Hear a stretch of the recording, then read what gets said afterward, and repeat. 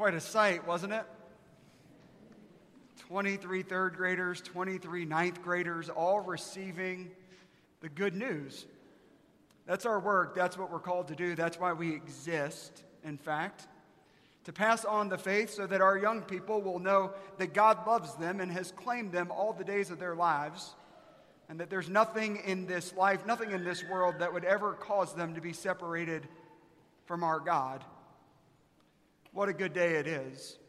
Friends, if you're visiting this morning, maybe you're a grandparent of one of those young people who was just on the steps, you need to know that we are launching into a new sermon series through the month of September and October. We are preaching our new vision statement. Our new vision statement here at Preston Hollow is trusting that all belong to God, living like we belong to one another. In order to trust that all belong to God, something has to happen first. You have to trust that you belong to God. And so last week, we looked at Genesis 1 and the creation narrative in a new way through a different lens. And if you didn't listen to that sermon, I would encourage you to do that. We're on iTunes. You can check us out on the website. But this week, third graders and ninth graders, you need to know that our story comes from a particular passage in the Bible that not a lot of preachers have dog-eared in their own Bibles. This is a tough text.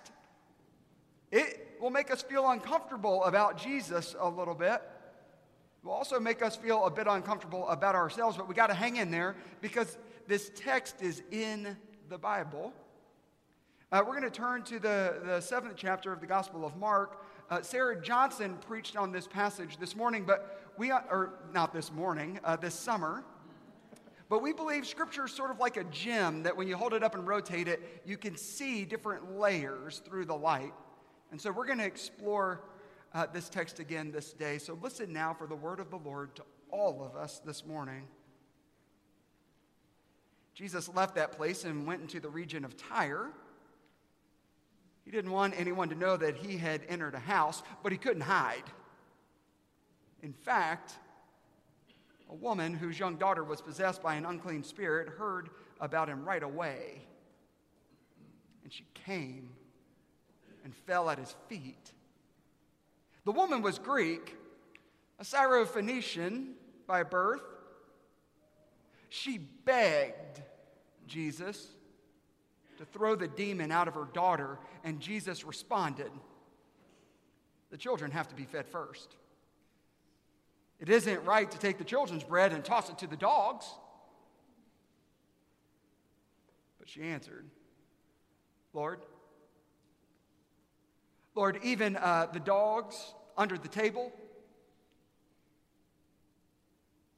even the dogs eat the children's crumbs.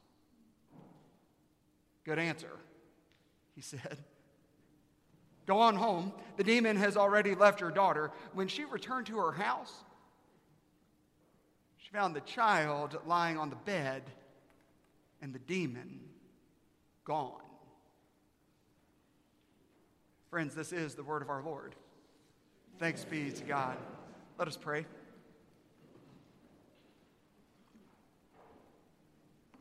Remind us, O God, that you hover here. You hover in this very sanctuary, just like you hovered over the waters of creation. So we ask that you would create afresh and anew this very day, that you would breathe new life into these ancient words. They might be your word to us here and now, and that you would breathe new life into the words of my mouth, into the meditations of all of our hearts, that all would be acceptable and pleasing to you, O God, our rock and our Redeemer. Amen. Archbishop Desmond Tutu is a hero. He's won the Nobel Peace Prize for his work fighting against apartheid in South Africa. Desmond Tutu grew up a black South African man in some of the hardest years of apartheid in South Africa. His mother worked for a white family, cleaning the house and cooking the food. Archbishop Tutu worked all of his days, and still works to this day, fighting against the system that he experienced as a young boy, and especially as a teenager. He had an experience several years ago that revealed just how integral his upbringing had been on him. But it's not what you think. Desmond Tutu was boarding an airplane one day. He was catching a flight. And as he crossed the threshold into the airplane, the stewardesses they were standing right there, along with both of the pilots dressed in their pilot uniforms. Both of these pilots were black South African men. And Archbishop Tutu thought, this is the proudest day of my entire life. Here stand two black South African men ready to pilot our plane. Everything that we have worked for has made this moment possible. Archbishop Tutu said that he walked to his seat and he was standing about 3 inches higher. He said he's never held his head as high in his entire life. He gets to his seat, finds his way, sits down. Halfway through the flight, the stewardesses come. They're taking drink orders. And Desmond Tutu says they hit the mother of all turbulence. The bottom fell out of the airplane. And Archbishop Tutu says, the very first thought that came to my mind when we hit that turbulence was this. Boy, do we need some real pilots to get this airplane out of the turbulence. Those boys up there aren't going to be able to make it.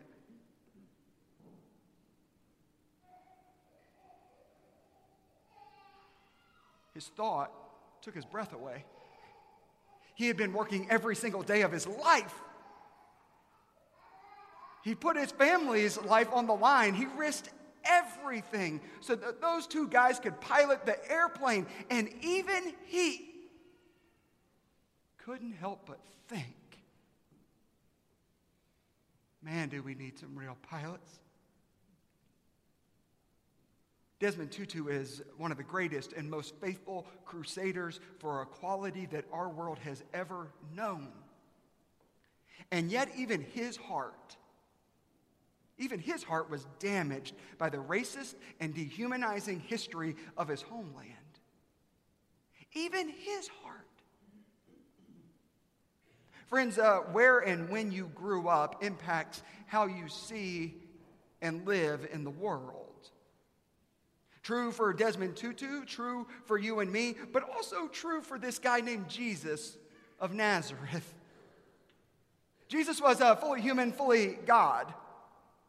But I don't think that made Jesus immune from seeing the world through the lens of being Jewish, a male from Nazareth.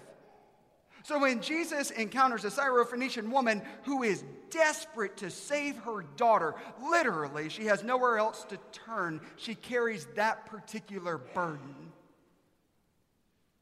Jesus sees what his hometown has taught him to see. He sees a Gentile. That's not even a person of a different faith. That's an idol worshiper. He sees a woman. When women are ritually unclean, he sees a person outside the people of Israel. That means that he sees someone who does not belong to God's chosen ones. Jesus at first glance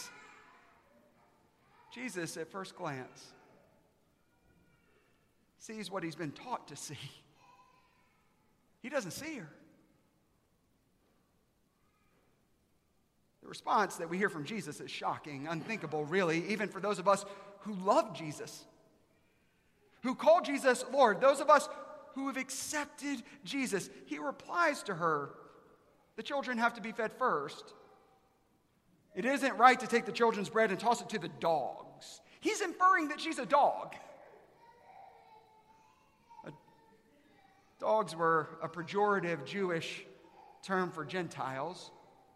And let's be really clear. These aren't the cute little puppies that you pose with in your Christmas cards that you send me in the mail at Christmas, okay?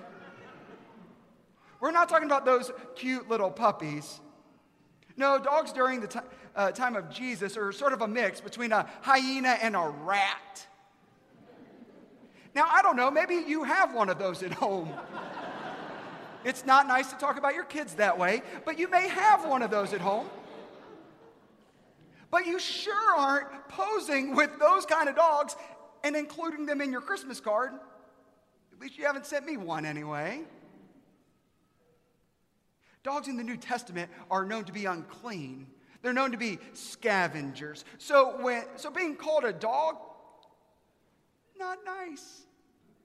Not nice at all.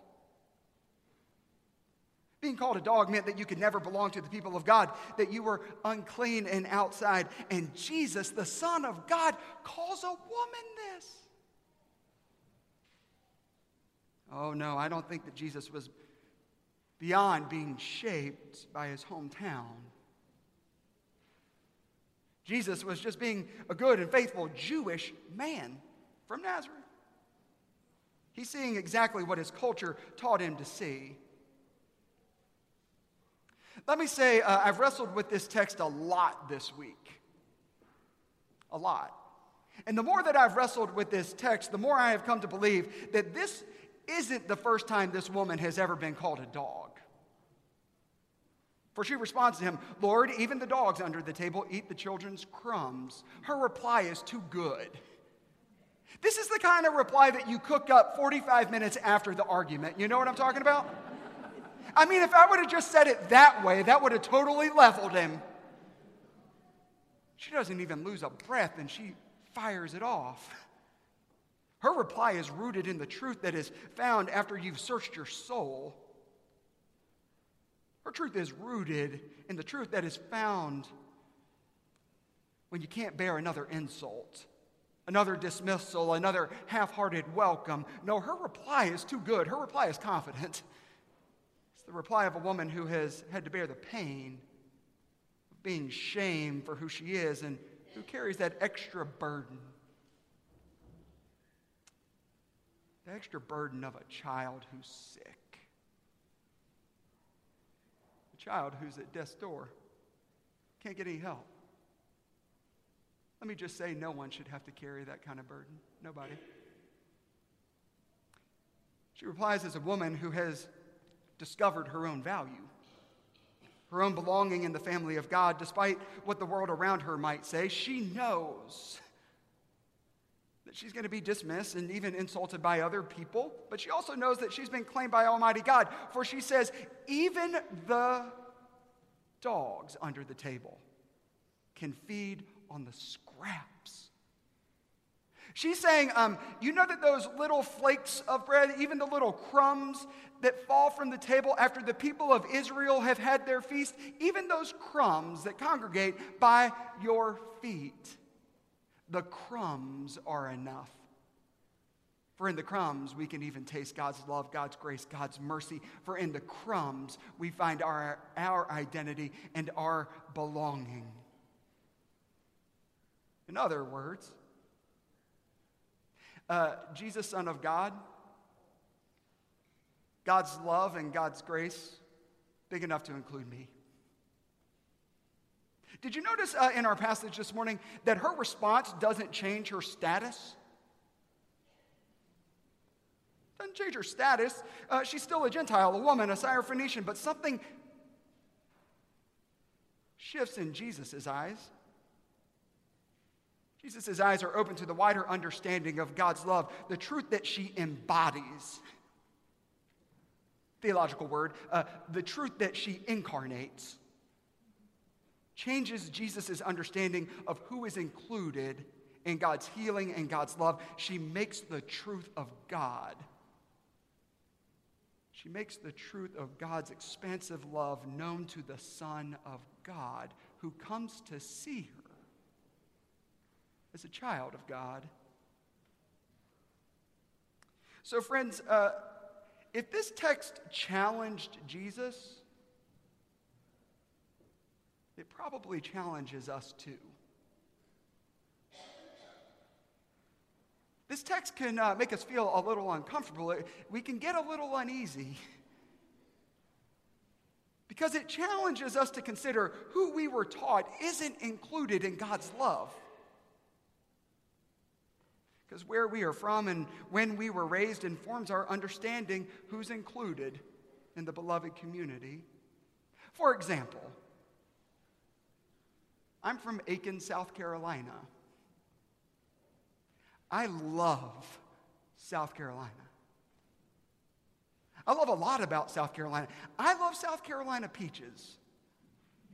You Texans have been trying to convince me that Texas peaches are better. They're not. It's okay. We'll still love each other. I love Hootie and the Blowfish. Truly, I love them. I love springtime in the South. I love horse races. I love fall in the South. I love college football. I love a tailgate. And I love boiled peanuts. I also love bow ties.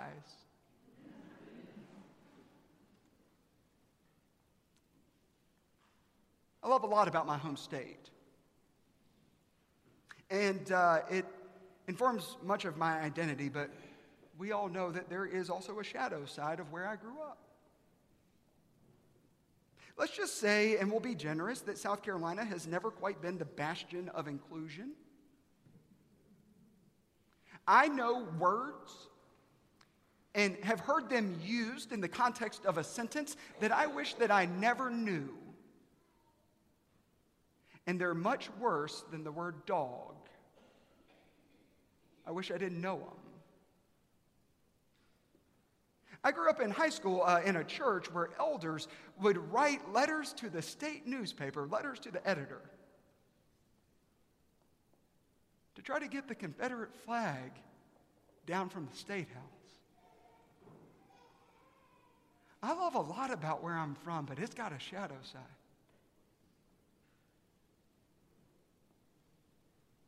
It's got a shadow side.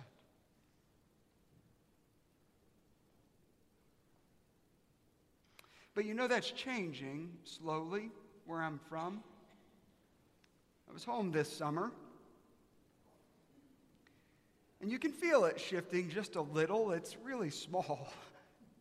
South Carolina, after all. I think it's changing because people are beginning to encounter one another in the flesh, incarnate. And their understanding is no longer based on what they were taught, but what they have come to experience in the humanity of others. A few years ago, I was listening to a sports talk show on the radio, the Paul Feinbaum Show. And there's some folks who may listen to that show in the sanctuary or on the radio this morning, and you're thinking, it is a miracle of God that this preacher has found a way to work the Paul Feinbaum Show into a sermon. But this story won't let me go. It's a story about what I'm talking about. In 2008, a caller named Jay called into the Paul Feinbaum Show, and he said, "Hey, Paul, I want to share a story with you."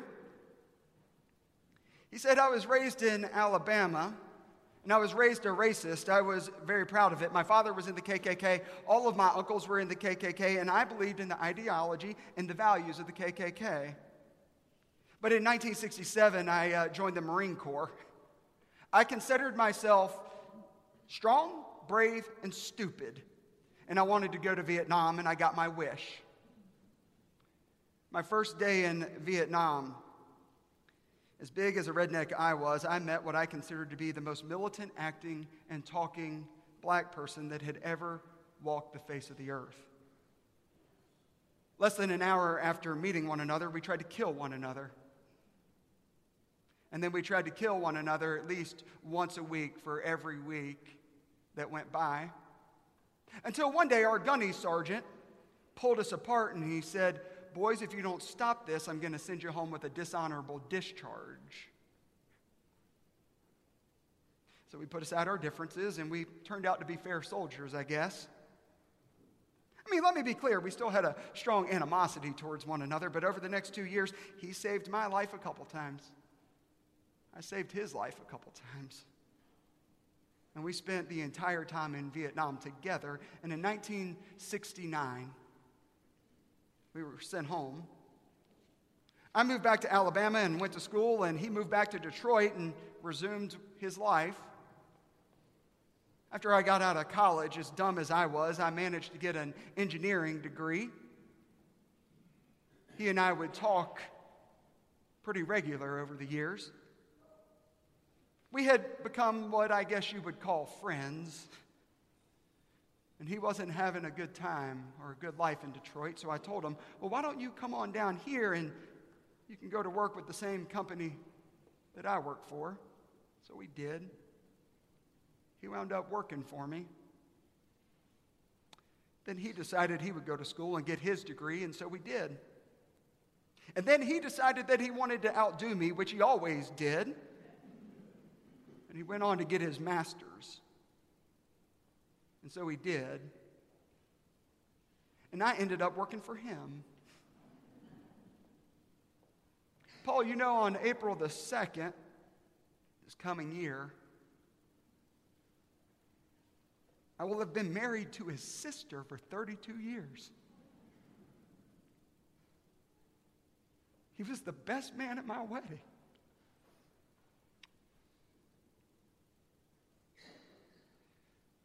Paul, we have 2 sons apiece, me and him. All 4 of them graduated from the University of Alabama. Roll Tide, he said. He lives 3 houses down from me.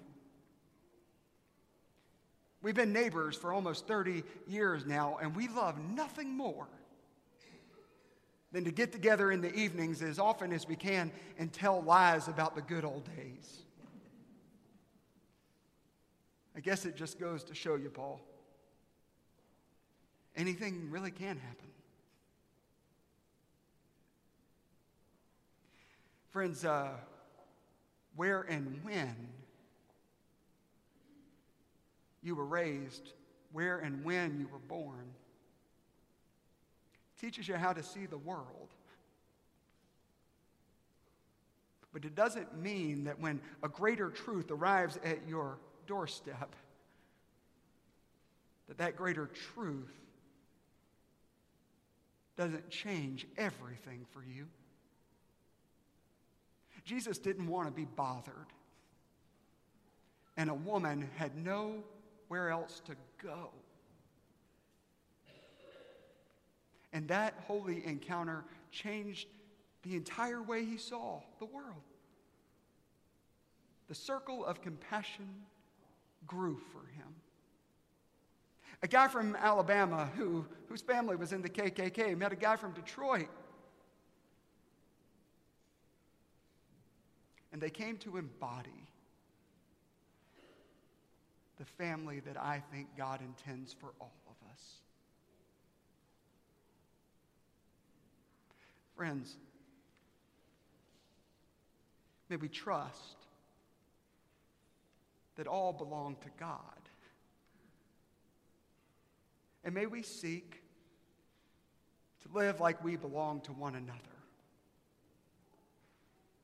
We'll never do it perfectly. But by the grace of God, we will come to recognize Jesus disguised as our neighbor, our friend, and our enemy. Thanks be to God. Let us pray.